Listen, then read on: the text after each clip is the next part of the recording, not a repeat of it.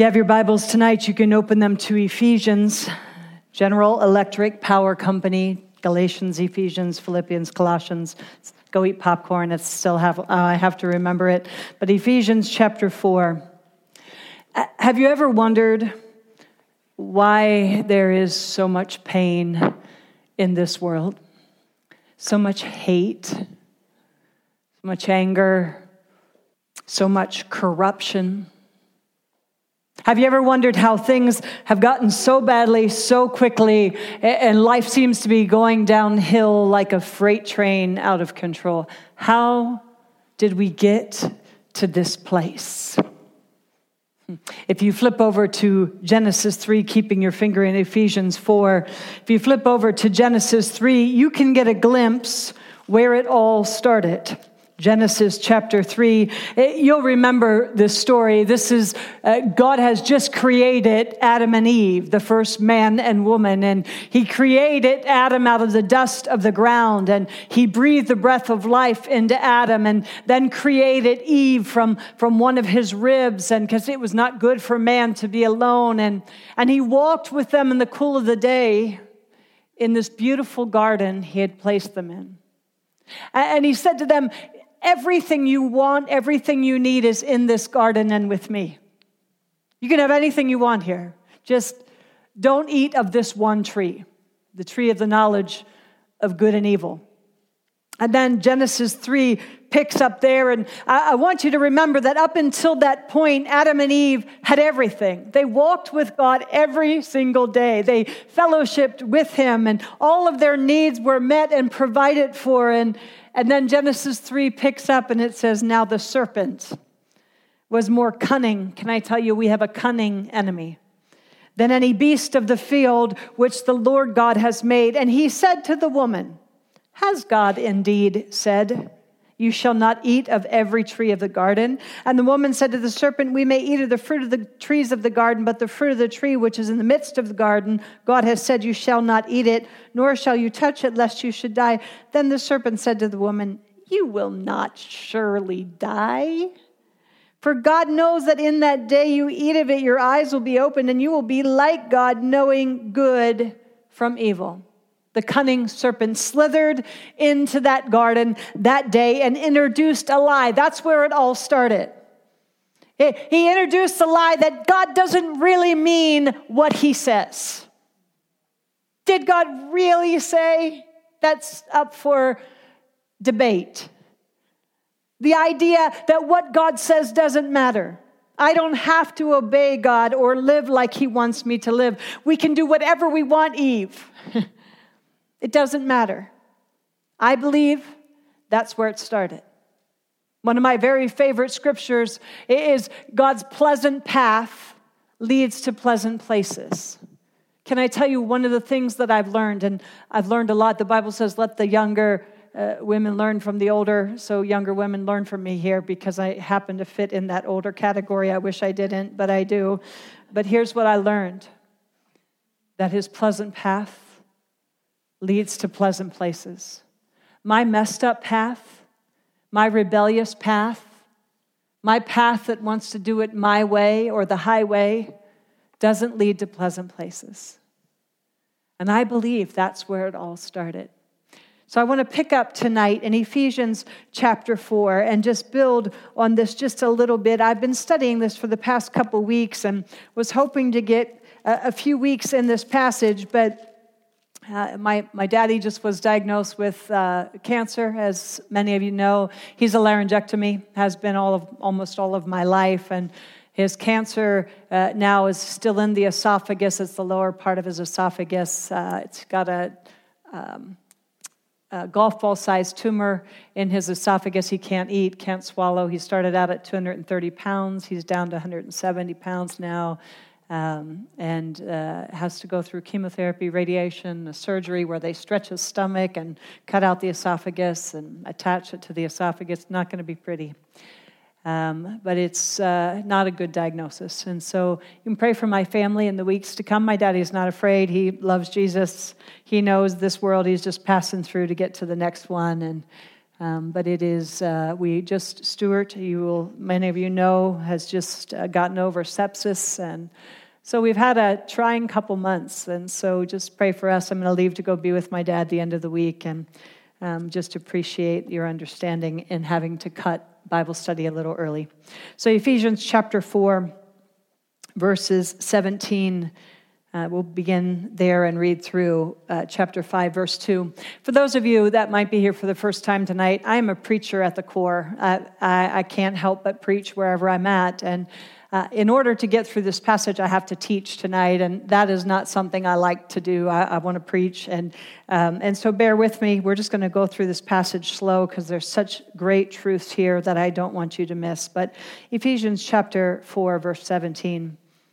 This I say, therefore, and testify in the Lord, that you should no longer walk as the rest of the Gentiles walk in the futility of their mind, having their understanding darkened, being alienated from the life of God because of the ignorance that's in them, because of the blindness of their heart, who being past feeling have given themselves over to lewdness, to work all uncleanliness with greediness.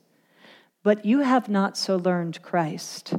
If indeed you have heard him and have been taught by him as the truth is in Jesus, that you put off concerning your former conduct the old man which grows corrupt according to the deceitful lusts, and be renewed in the spirit of your mind, and that you put on the new man, which was created according to God in true righteousness and holiness. Therefore, putting away lying, let each of you speak truth with his neighbors, for we are members of one another. Be angry and do not sin. Do not let the sun go down on your wrath, nor give place to the devil. Let him who stole steal no longer, but rather let him labor, working with his hands what is good, that he may have something to give to him who has needs. Let no corrupt communication proceed out of your mouth, but only what is necessary edification, that it may impart grace to the hearers. And do not grieve the Holy Spirit of God, by whom you were sealed for the day of redemption. Let all bitterness, wrath, anger, clamor, and evil speaking be put away from you with all malice. Be kind to one another, tender-hearted, forgiving one another even as God in Christ forgave you. Therefore, be imitators of God as dear children, and walk in love as Christ also loved us and given himself up for us, an offering and a sacrifice to God for a sweet-smelling aroma. One of my favorite passages. Would you just bow with me for a word of prayer before we begin? So, Father, I just thank you and I praise you for your presence here tonight. I thank you that you are Emmanuel, God who's with us, that you never leave us, that you never forsake us, that you're with us like a mighty warrior. I pray that your presence would just fall in power in this place. I pray for a supernatural encounter with you. Lord, that every man and woman in this house tonight would not leave here the same, that they would leave here changed because they've been in the presence of a holy God. Father, I'm so aware that I have nothing to give, that this has got to be all of you and none of me. And so, Lord, I ask that you just take over, that you'd wear me like a pair of pants, that you'd spend me like a coin in your pocket, that you'd fill my mouth with your words, and that I would speak only what you tell me to speak, Lord God. Have your way in this place, I pray, in the mighty name of Jesus. Amen. In context here, in the previous chapters 1 through 3, Paul has just reminded us of all we've been given in Christ. Those 3 chapters are all doctrinal. They're all positional truths of what we have in Christ. Verse 1 begins with a therefore. A therefore, those of you who have sat under my teaching know that I always tell you that a therefore is a hinge. You always stop when you see a therefore and ask yourself, what is it there for? It's hinging what has come before it with what is going to follow it. And in this case, it's hinging the positional truths that Paul has just told us about now with practical truths. He spent the first 3 chapters telling us what we should believe And now he's going to tell us how we should behave. You see, it's not just enough to believe properly. One must put that belief into practice and behave properly. I really believe that's what's going on in the church today. Is we don't look that different than the unbeliever down the street. We have a lot of head knowledge, but it's not really changing our lives. And Paul is saying what you believe needs to change and impact your life. So he spent 3 chapters telling us the truth of what is ours and available in Christ. He said things like, we've been blessed with every spiritual blessing. We've been chosen. We've been adopted. We have forgiveness of sin and redemption in him. We're accepted in the beloved. We're co-heirs with Jesus. We've been sealed with the Holy Spirit. His great power is at work within us. He has made us alive in him. We were dead in trespasses, but made alive in Christ. We've been saved.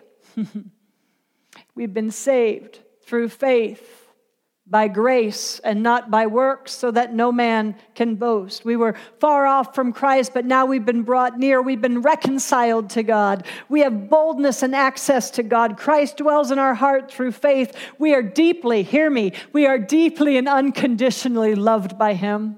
We are empowered by his Holy Spirit, and the God we serve is able to do exceedingly abundantly above all that you could ever ask, dream, or imagine. And with that truth, with all of those truths and more, he begins with a therefore.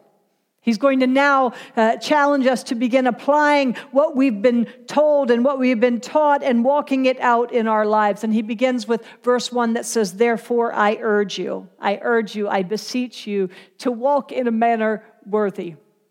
This verse, I could park here all night and preach. It rocked my world for the past couple weeks. If you look up that word worthy, it is literally the bringing up of the other beam of the scale. It means to balance the scale. It means having the weight of another thing as being of like value or worth as much.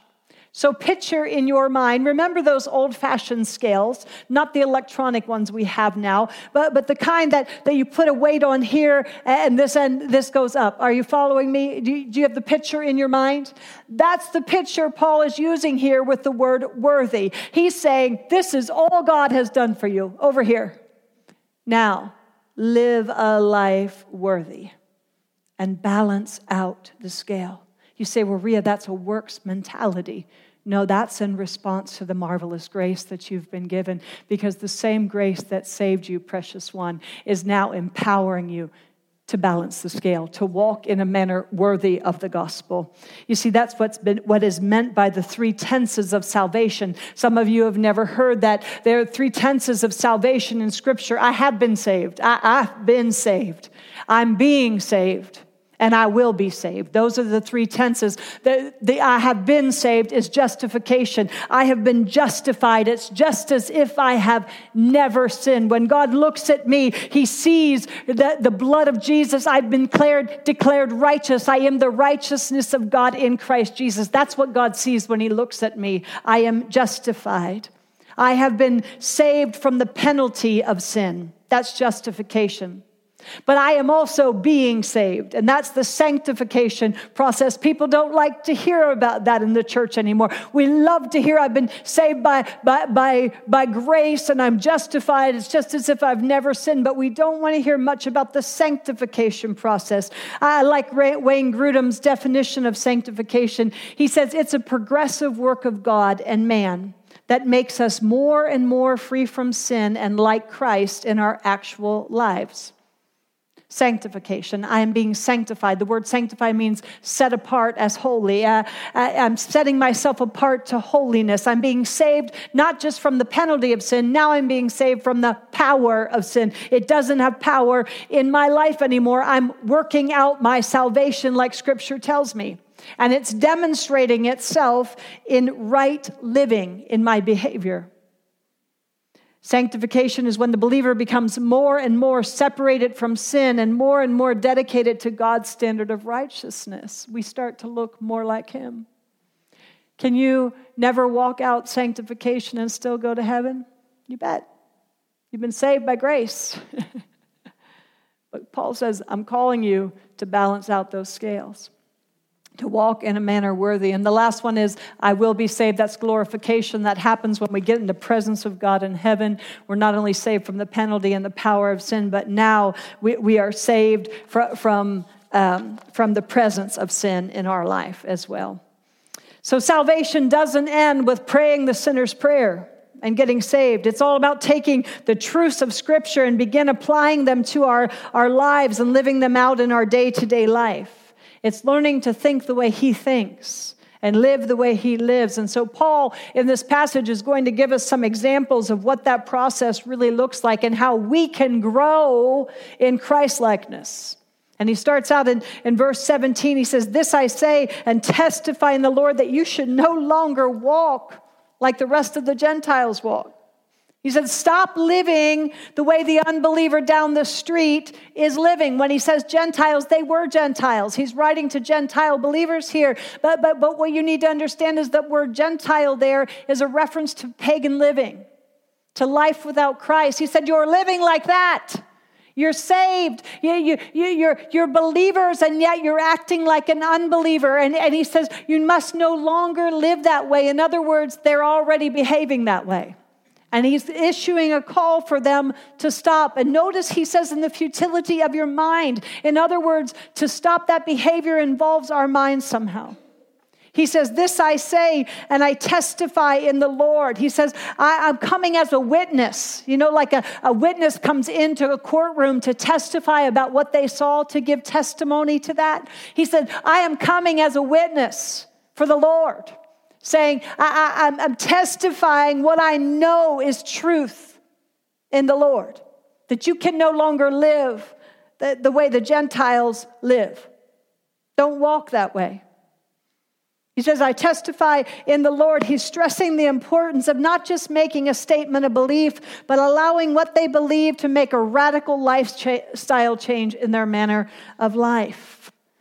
It's an urgent stressing for Paul. Wayne Barber says, Paul wants them to see that Christianity is radically different from the way the world lives. These people had to come out of the world. The temptation, hear me say this, the temptation is always to go back to where we came from. Paul says, oh no, he's given us a picture of what the Christian life is all about, being strengthened in the inner man by the Spirit of God. So now he's saying, don't go back, live differently. It's a radically different lifestyle that you and I have now as a believer. You say, well, Ria, I've been crucified with Christ. I no longer live. Why do I need this warning from Paul? Because as believers, even strong, committed believers, we still have to contend with the flesh. You say, well, I'm dead to sin. That's your position. Your condition is not always the same thing. Do you understand that? So later in this passage, Paul refers to the old man. He's referring to the flesh. That is the flesh in us that we have to contend with. Many of you know that I had a friend who was a mortician, and he worked in the basement of his house, and he embalmed bodies in the basement of his house. The funeral home was connected to his home. And one day he was working on a body, and he told a story about how the arm popped up. And I don't know about you, but if that happened to me, I would not even live in that house anymore. But it didn't frighten him at all. He just slapped that arm back down on the table because he said, it's dead flesh, Ria. It's dead flesh that just reared its ugly head. After they die, they say the muscles sometimes will twitch and do that. And he wasn't frightened by it. He slapped that dead flesh back down on the table. And you and I, when the flesh wants to rear its ugly head, and it will, we need to slap it back down on the table and said, you're dead. That's my position, and it's going to be my condition as well. One commentator puts it beautifully, flesh is that unredeemed part of the believer that awaits the future redemption at the time of glorification. At that glorious time, we will be completely free, not only of the presence of sin, but the pleasure of sin. Flesh is that moral and spiritual weakness and helplessness of human nature that still clings to redeemed souls. In short, the flesh of Christians is that entity that remains within us that stimulates evil desires to commit trespasses and sin. As long as we inhabit these mortal bodies, we will have to contend with the flesh. which gives rise to deceitful lusts or strong desires, and that tend to pull us back into the miry clay from which we've been transferred by God. We have to choose to say no to it. Peter recognized this in 1 Peter 2:11. He said, "Dear friends, I urge you, as foreigners and exiles, to abstain from sinful desires which wage war against your soul." He was saying you have to make a choice to abstain from those desires, to not give way to the flesh. Paul goes on to say that you should no longer walk as the rest of the Gentiles walk. I said earlier that the fact that he says no longer walk that way, that tells me they already were, that was the way they were currently living. That word walk means to make progress. It means to make due use of one's opportunities. I'm just here to tell you tonight that our spiritual walk should be one of progress. I should look different next year than I look tonight in this place. I should look more like Jesus next year than I do right now. When you see me in 10 years, I should look more like Jesus because I'm walking out my salvation. I'm making progress. Do you see it? It's interesting to me that you should no longer walk. That word walk is in the present tense. He's saying it was their habitual, ongoing condition. Even though they were believers, they were walking like the unbelievers. Church, we have to be careful not to get lazy and fall back into behavior that is not becoming of a Christian. You say, well, Ria, that's works. No, that's empowerment by the Holy Spirit to live a different life. Colossians 3:5-10 says, you, don't ask God to, you put to death whatever belongs to your earthly nature. Sexual immorality, impurity, lust, evil desires, greed. Because of these things, the wrath of God is coming. You used to walk in these ways in the life you once lived. But now you must rid yourself of such things as anger, rage, malice, slander, filthy language from your lips. Don't lie to one another. Put on your new self, which is being renewed in the knowledge and the image of its creator. We have to make the choice. In his book, A Brand New Life, Wayne Barber writes, spirituality is a pursuit, not an arrival. I love that. Spirituality is a pursuit, not an arrival. The moment I stop pursuing Christ, guess what I'm pursuing? The flesh. I'm letting the flesh dictate my life. There are fleshly lusts we have to deal with. So Paul was saying, don't go back and live life like you used to live it. Be careful. There's a tendency like a magnet which is pulling you back after the flesh. He says, no longer live that way in the futility of their mind. You're living in the futility of your mind. And he's calling them back into a place of knowledge, in a place of revelation. He's saying, I don't want you living like the Gentiles live. You're living in the futility of your mind. That's the way they live. That word futility means what is devoid of truth and appropriateness. It means perverseness or depravity. It means want of vigor. Here's my favorite, pointlessness. It comes from the word meaning devoid of truth, useless, of no purpose, without value. Are you filling your mind with things that are pointless? Are you filling your mind with uselessness? Are you filling your mind with things that are without value, that are empty? What are you spending your time reading? What are you spending your time watching? What are you spending your time doing? That's futility. We've got to be purposeful because it all starts in the mind. For us as believers, the right knowledge and understanding of God comes from the scriptures and are illuminated by the Holy Spirit. But when our minds are void of truth, we fill them with emptiness that will not lead to proper living. That's why in the morning, you can ask my family, you will always find me, 4:30, 5 in the morning, you will find me with this book open, sitting in front of it. Not because I'm super spiritual, but because I understand that I will live out what I'm filling my mind with. Where the mind goes, the man will follow. And I'm purposeful about filling my mind not with useless, empty, pointless things that are devoid of truth. I fill my mind with him. I don't want futility of mind. He said, don't let your mind be filled with empty, useless things, because we are transformed by what? The renewing of our mind. Transformation comes when we begin to mind our minds and pay attention to what we're thinking on and what we're filling them with. J. Vernon McGee says the futility of mind means the empty illusion of life that actually thinks there's satisfaction in sin. The lie that we can actually find joy and satisfaction in living any other way but God's ways. The futility of mind is thinking I can fill my mind with soap operas or love stories or I don't know what. Gambling or sex addiction or pornography. I can fill my mind with that kind of stuff and I can find life. No, that is devoid of truth. That's empty, useless, pointless. And notice what he says there. He says that they fill their mind with the futility of their mind. Their understanding is darkened and they are alienated from the life of Christ because of it. What we fill our mind with is where we get our life or where we get the lack thereof. If I see somebody who's depressed and full of despair, my first question to them is, what are you filling your mind with? What are you putting in your mind? Because the scripture says you'll be alienated from the life of God because of the ignorance that's in you. When you are ignorant of spiritual things, you're alienated from the life, the Zoe life of God. That word life is Zoe. It is the fullness of life. It is a life that nothing can interfere with. It is God life in me. It means that it's no matter what is happening in my circumstances, nothing can stop up that life in me. And he's saying when our mind is filled with futile things, useless, empty things, when our understanding is darkened, when we don't have any understanding of spiritual things or any desire for spiritual things, we will be alienated from the life of God. This is where I get my life. I have a great husband. I have 7 wonderful kids, but they do not give me life. Jesus gives me life. The word of God. The Bible says the entrance of your word brings life. That's where we get our life. Verse 18 says, having their understanding darkened. The spiritual lights are out.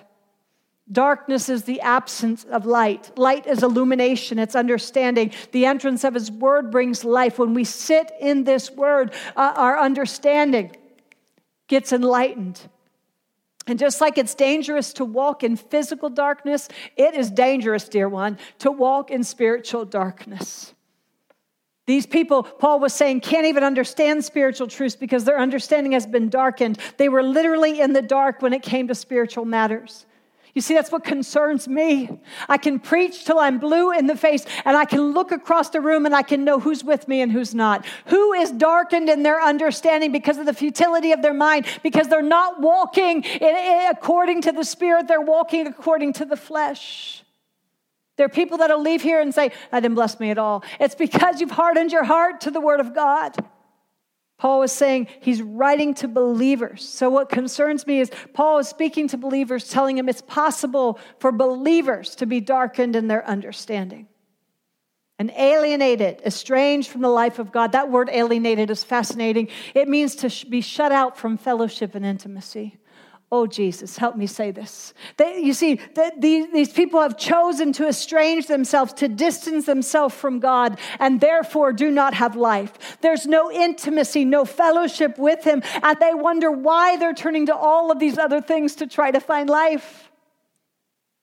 Although we have this powerful life of God within us, I'm just going to tell you, it only impacts us as much as we allow it. We have to choose to walk daily in accordance to the Spirit and not accordance to the flesh.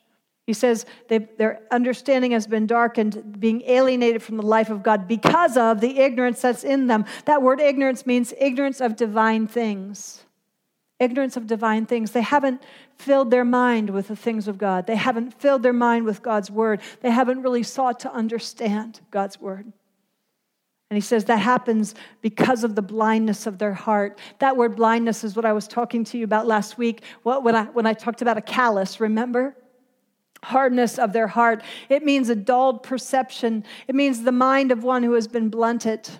This is fascinating to me. It comes from the Greek word porosis. And that word porosis comes from the word poros, which is a kind of stone. It's a hard stone. It means to petrify. But my favorite definition is to render stupid. You see, when we harden our heart to the things of God, we render ourselves stupid. The word porosis itself describes a process. It pictures something soft becoming hard, like wood becoming petrified, like a callus over a wound. like a fractured bone. It's used for a fractured bone that gets a calcium buildup.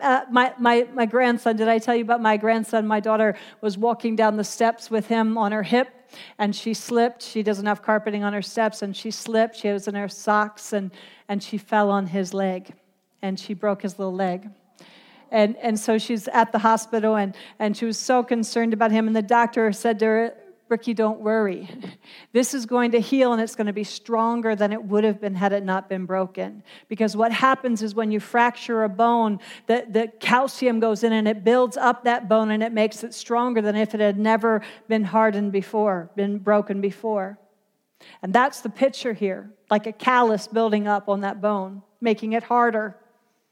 It can also mean blindness, which is how it's translated here. And that refers to when a cataract grows and it covers the eye. Are you familiar? My mom had cataract surgery and she didn't even realize she needed it. It just, over a period of time, it just got thicker and thicker and thicker. And then when she had the surgery, she came home and she couldn't even believe how well she could see. She didn't even need glasses anymore.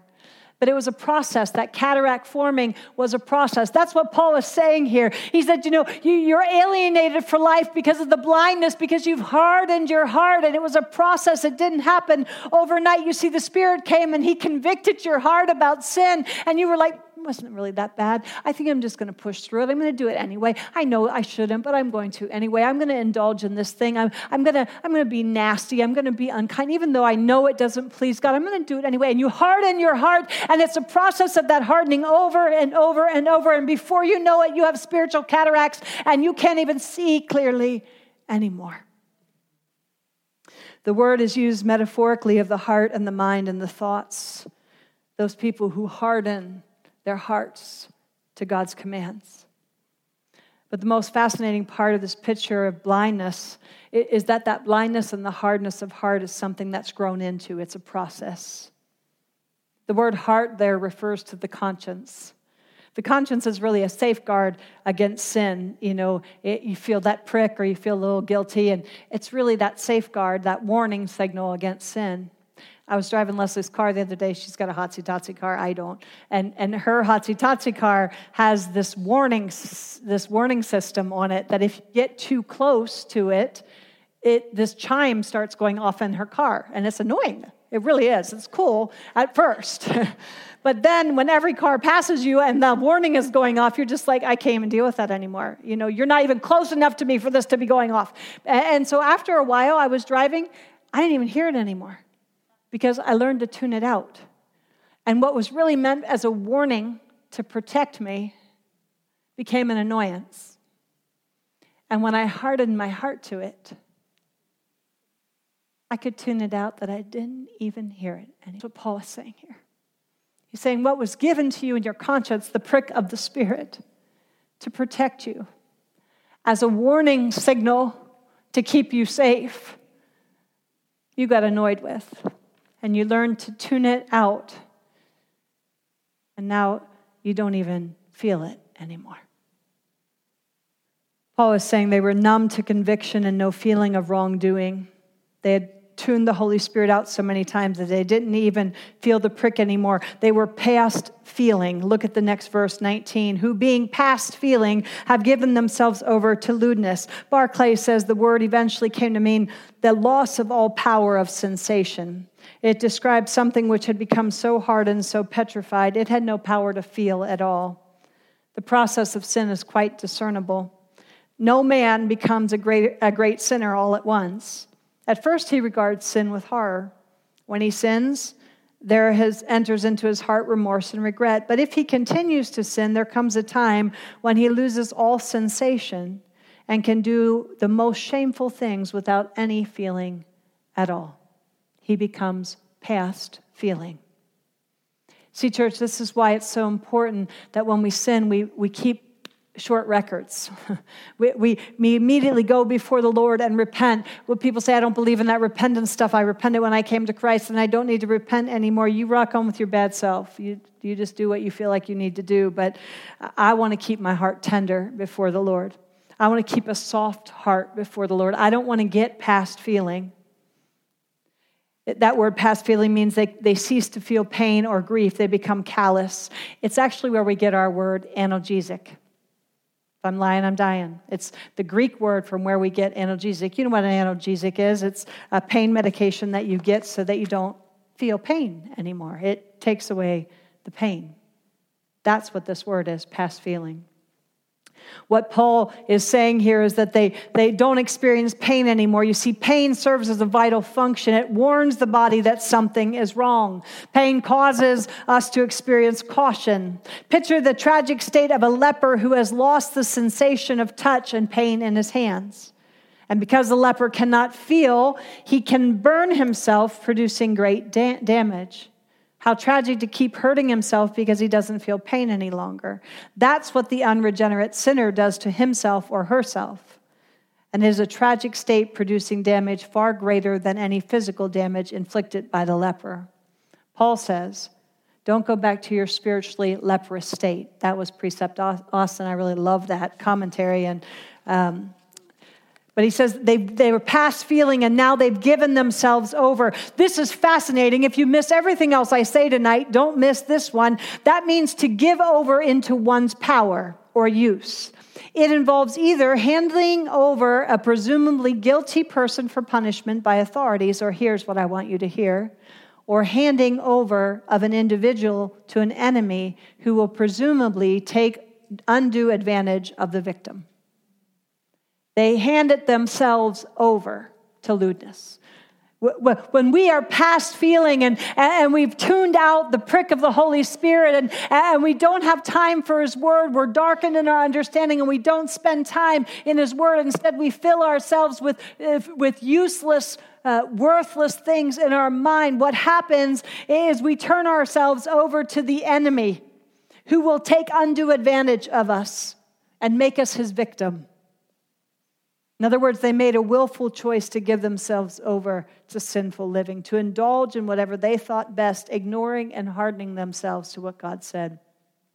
They got greedy for lewdness. Some of your translations will say sensuality. And the word isn't just sexual, although it has a great sexual meaning. It is used for any kind of unbridled lust, excess, or wantonness, or outrageousness, or shamelessness. It's not just a sexual word. It refers to excess of any kind or lack of restraint of any kind. Someone who's showing no restraint. I'm going to indulge in this. I want what I want, and I'm going to indulge in it. I don't care. I'm not even counting the cost. It says with greediness. They weren't just practicing it. They had a greedy desire for more. They loved it. Didn't matter who it hurt. Didn't matter what the cost. One commentator said it describes an insatiable selfishness. He says, but you save Gentiles. He said, you have not, and that word have not is an absolute negation. It means absolutely, positively not. He says, you have not. You know better. You were taught better.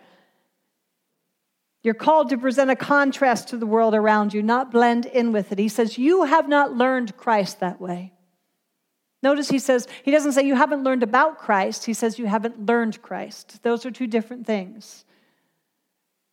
Word Christ there, you know what it means. Christ, the anointed one, and his anointing. You haven't learned about the anointing that way.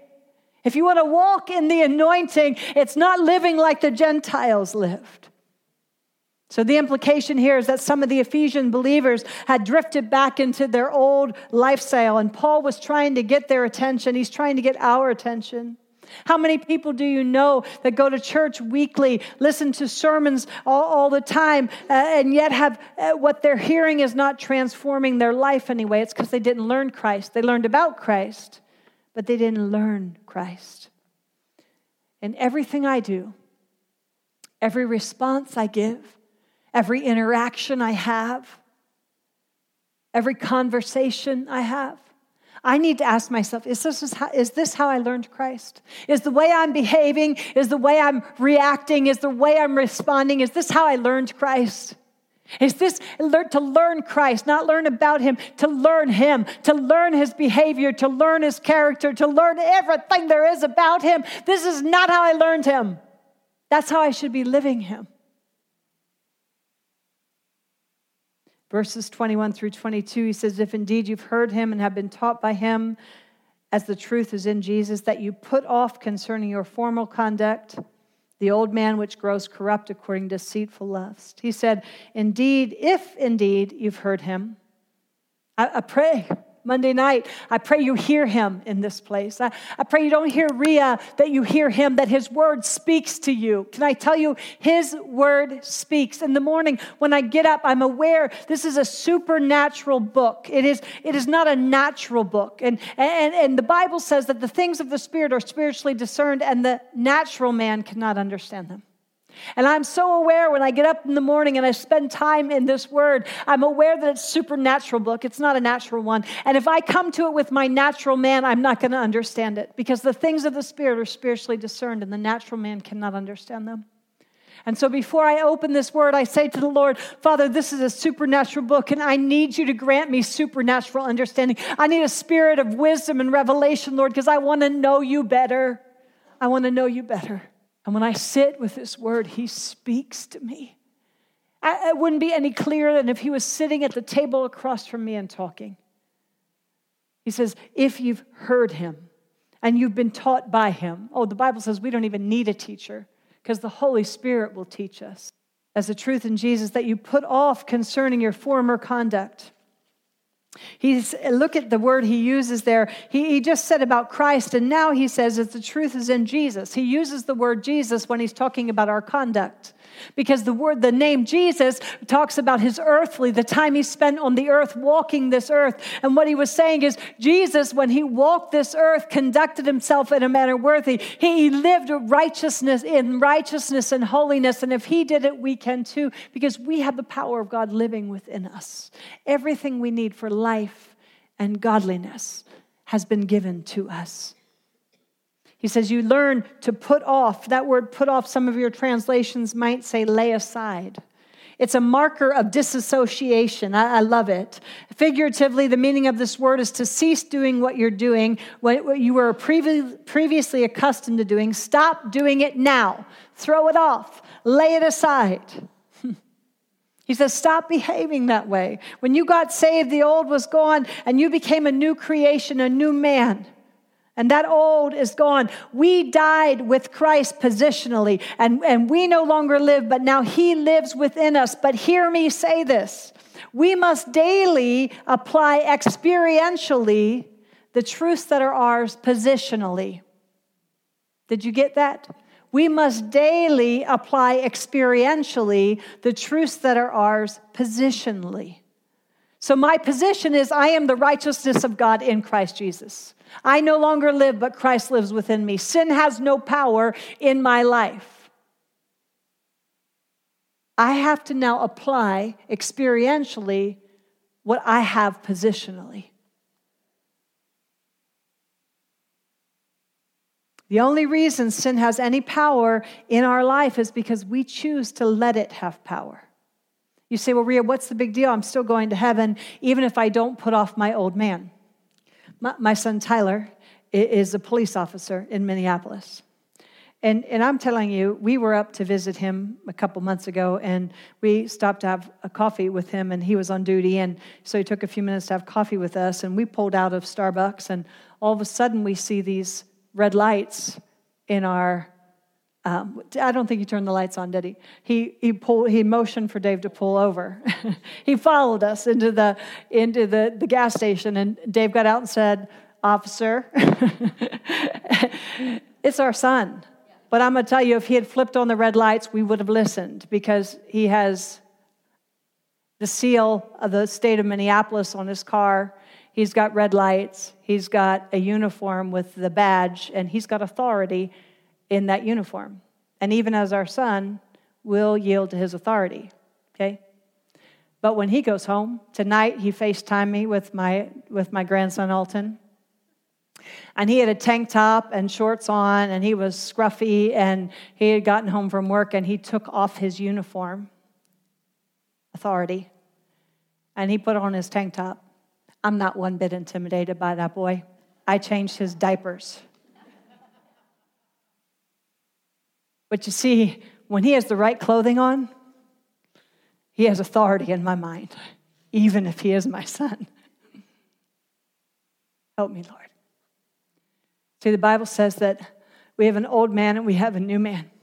A new man, baby, there is nothing I want more than to walk in authority. I don't know about you. Maybe you're content just going to heaven. But when I read my word, I read that signs and wonders will follow those who believe. That you will lay hands on the sick, and they will. Not they might, they absolutely, positively will recover. I'm telling you, I just believe it. If you're sick, you want me to pray for you because I believe that scripture. That you lay hands on the sick and they will. Not they might, they will recover. I believe that we can trample on snakes and scorpions and absolutely nothing will harm us. I believe that. That the enemy can't do anything to me, that I have the power, I've been given the power to trample on snakes and scorpions and to overcome all the power of the enemy, and nothing will harm me. I believe that when I'm in authority. But when my garments are soiled, when I'm in my tank top and shorts and not my uniform, the enemy is no more intimidated by my authority than I am my son in his tank top and shorts. But put that boy in his uniform and in his cop car, even his mama will pull over for him. Do you see?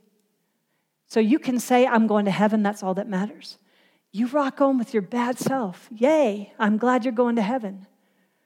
But I want to have heaven. I want to bring heaven to earth. I want to walk in authority. I want to walk in power. And that requires me changing my clothes. It requires if I get soiled, I go back to God and say, Lord, I'm sorry I got soiled. I just receive. Lord, just cleanse me and purify me from all unrighteousness. Lord, purge that thing inside of me. I'm sorry, Lord. You don't have to repent if you don't want to. Whatever. But I understand being alienated from the life of Christ. I understand going to the Word of God and it being darkened, and I don't understand any of it. I understand what it's like to have futility of thinking, and my mind just thinking on junk that it shouldn't be thinking on, and filling it with junk, and then my emotions being out of control. I understand it. Can I just tell you? So you rock on with your bad self if you don't think that's important, but I'm going to change my clothing. I'm putting on my new man who's created in righteousness and holiness. That's who I am. And I'm going to walk it out. It's not just going to be my position. I'm going to make sure those scales are balanced.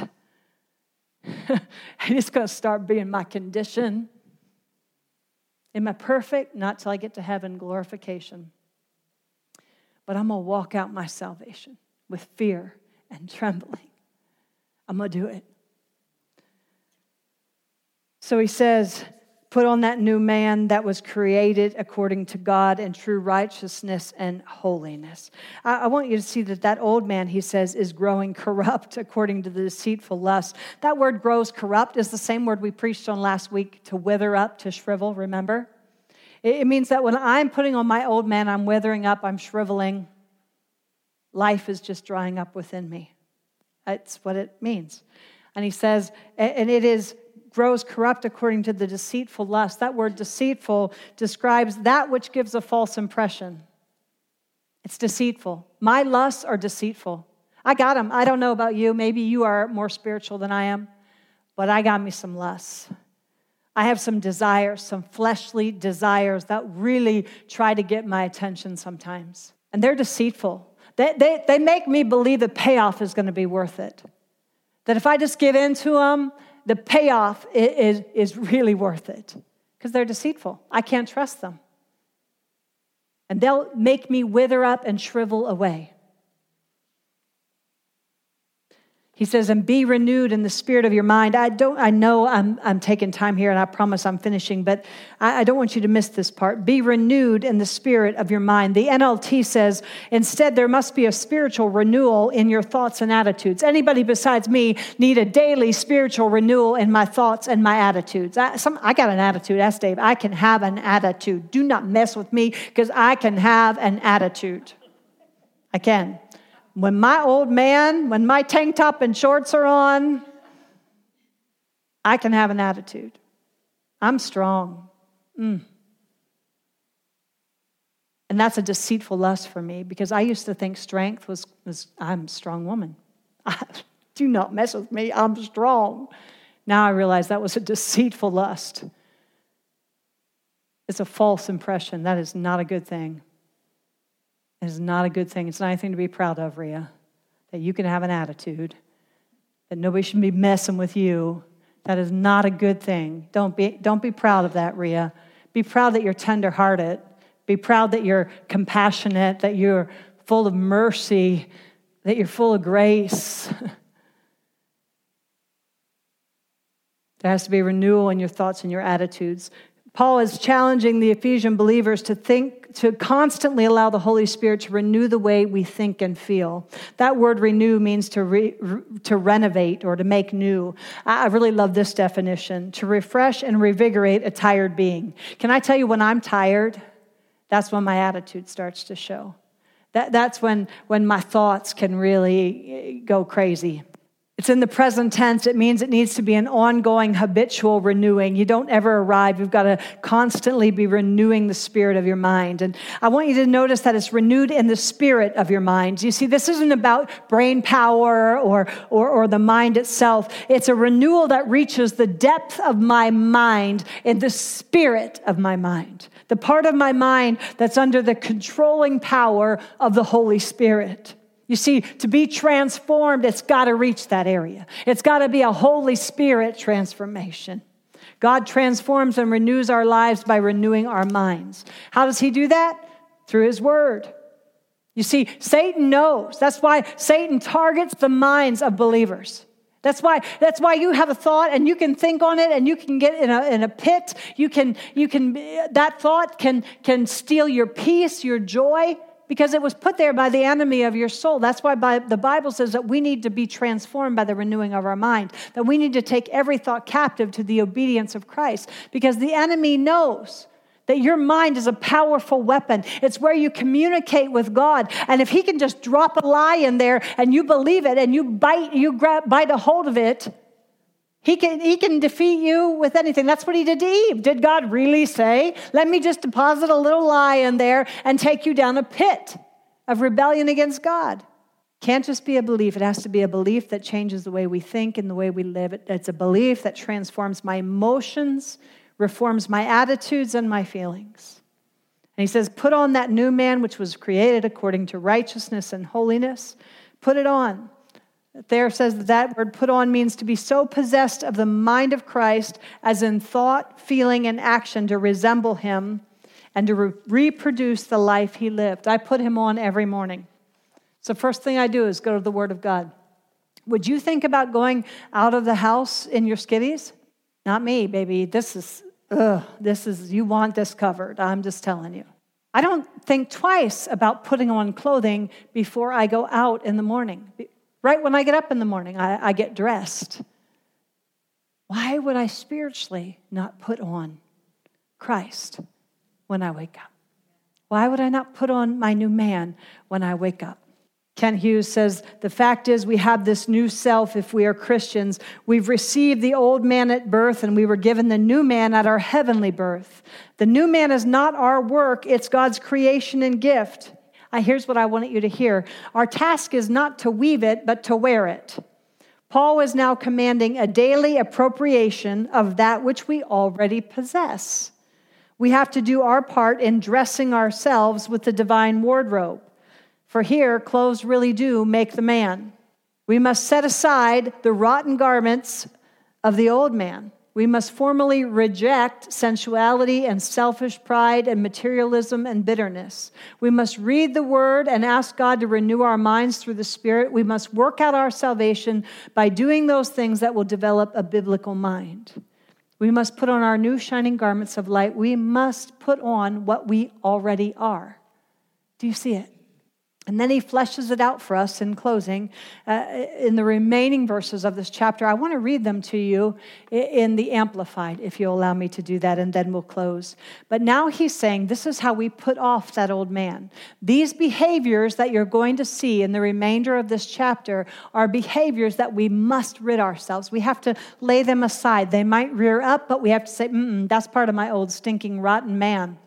It's corrupt. I don't want that. It's rotting away every day. It's going to make me wither up and shrivel. I cannot afford to wear that. And so I'm putting those behaviors, those actions off. Now listen to what they are. I want to read the entire passage to you again in the Amplified, and then we'll leave. So this I say, and solemnly affirm together with the Lord, as in his presence, that you must no longer live as the unbelieving Gentiles live, in the futility of their minds, and in the foolishness and emptiness of their souls. For their moral understanding is darkened, and their reasoning is clouded. They are alienated and self-banished from the life of God, with no share in it. This is because of the willful ignorance and the spiritual blindness that is deep-seated within them, because of the hardness and insensitivity of their heart. And they, the ungodly, in their spiritual apathy, having become callous and unfeeling, have given themselves over as prey to unbridled sensuality, eagerly craving the practice of every kind of impurity that their desires demand. But you did not learn Christ in this way. In fact, you have really heard him and have been taught by him, just as truth is in Jesus, revealed in his life and personified in him, that regarding to your previous way of life, you put off your old self, completely discard your former nature, which is being corrupted through deceitful desires, and be continually renewed in the spirit of your mind, having a fresh, untarnished mental and spiritual attitude, and put on the new self, the regenerated and renewed nature, created in God's image, God-like, in the righteousness and holiness of the truth, living in a way that expresses God, your gratitude for your salvation. Now, this is how we put it off. Rejecting all falsehood, whether lying, defrauding, telling half-truths, spreading rumors. Speak truth to each one to his neighbor, for we are all parts of one another, and we are all parts of the body of Christ. Be angry at sin, at immorality, at injustice, at ungodly behavior, yet do not sin. Do not let your anger cause you shame, nor allow it to last until the sun goes down. And do not give the devil an opportunity to lead you into sin by holding a grudge, or nurturing anger, or harboring resentment, or cultivating bitterness. The thief who has become a believer must no longer steal, but instead he must work hard at making an honest living, producing that which is good with his hands, so he will have something to share with those in need. Do not let any unwholesome, foul, profane, worthless, vulgar words ever come out of your mouths, but only such speech as is good for building up others, according to the need and on the occasion, so that it'll be a blessing to those who hear you speak. And do not grieve the Holy Spirit of God, but seek to please him, by whom you were sealed and marked, branded as God's own for the day of redemption, the final deliverance from the consequence of sin. Let all bitterness, wrath, and anger and clamor, perpetual animosity, resentment, strife, fault-finding, and slander be put away from you, along with every form of malice, all spitefulness, verbal abuse. Be kind and helpful to one another, tender-hearted, compassionate, understanding, forgiving one another readily and freely, just as God in Christ forgave you. That's what putting off the old man looks like. Oswald Chambers, in closing, writes this, and I just wanted to close with it. To refuse to be continuously converted puts a stumbling block in the growth of our spiritual life.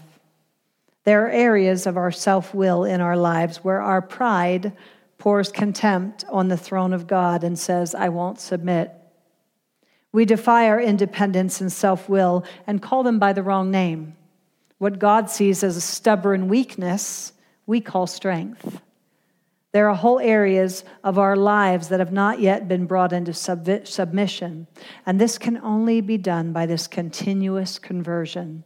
Slowly but surely, we can claim the whole territory for the Spirit of God. I don't know about you. Maybe this is just too much for you, and you're like, I really don't like being convicted, Rhea. I'm just telling you, it is the conviction of the Spirit that brings change in our life. Never do I ever want you to leave here feeling condemned. I'm okay with you leaving feeling convicted, because conviction will lead to change. You see, that's what I really just don't have. I have a hard time with feel-good messages that you might leave saying, oh, I really like that church and I feel good about myself today, but they don't bring any change. I want to change. I want to look more like him. I want to act more like him. I want to reflect his glory everywhere I go. I'm telling you, I was talking to my dad, and I said, Daddy, you don't need to be afraid, because when I come home to Pennsylvania, I drive through Illinois and Indiana and Ohio, and then I get to the Pennsylvania state line, and it says, welcome to Pennsylvania, and I'm like, I'm almost home. And then I get to my little small rural country town, and I start seeing familiar signs, and my heart starts beating fast, because I'm like, I am almost home. I said, Daddy, you're almost home. You're almost home. You were never meant to live in this world. This was Illinois, Indiana, Ohio. We were created for the next one, Daddy. You're almost home. I watched Stuart. I'm telling you, he was very, very, very sick. I didn't know if he was going to make it through it. And I was just so aware. At the same time, our friend Kelly died of a brain tumor, and we were sitting with her in hospice the day she died, and she had just called me on the phone, 2 days prior, talking to me like I'm talking to you right now. For many years, I had a sign on my refrigerator that said, never forget the brevity of life, the certainty of death, or the length of eternity. Dear one, I'm going to preach hard, because I am so aware of the brevity of life, the certainty of death, and the length of eternity. I am so aware that this world is not our home. We're just passing through to get home. And that one is forever. It's eternity, where people say, well, eternal life, it's when you get to heaven. No, you're going to live eternally wherever you go. You're going to live eternally one place or the other, hell or heaven. That's a reality. We don't preach that reality, but that's the reality. So how we live matters. How we live matters. You're saved by grace. If you know Jesus as your Lord and Savior, you are going to heaven. You don't need to work for that. You don't need to earn that. Well, I'm going to tell you what. I am so grateful that I'm saved by grace, that I want to live in a manner that's pleasing to him, to demonstrate my thankfulness. Life is short, guys. How we live matters.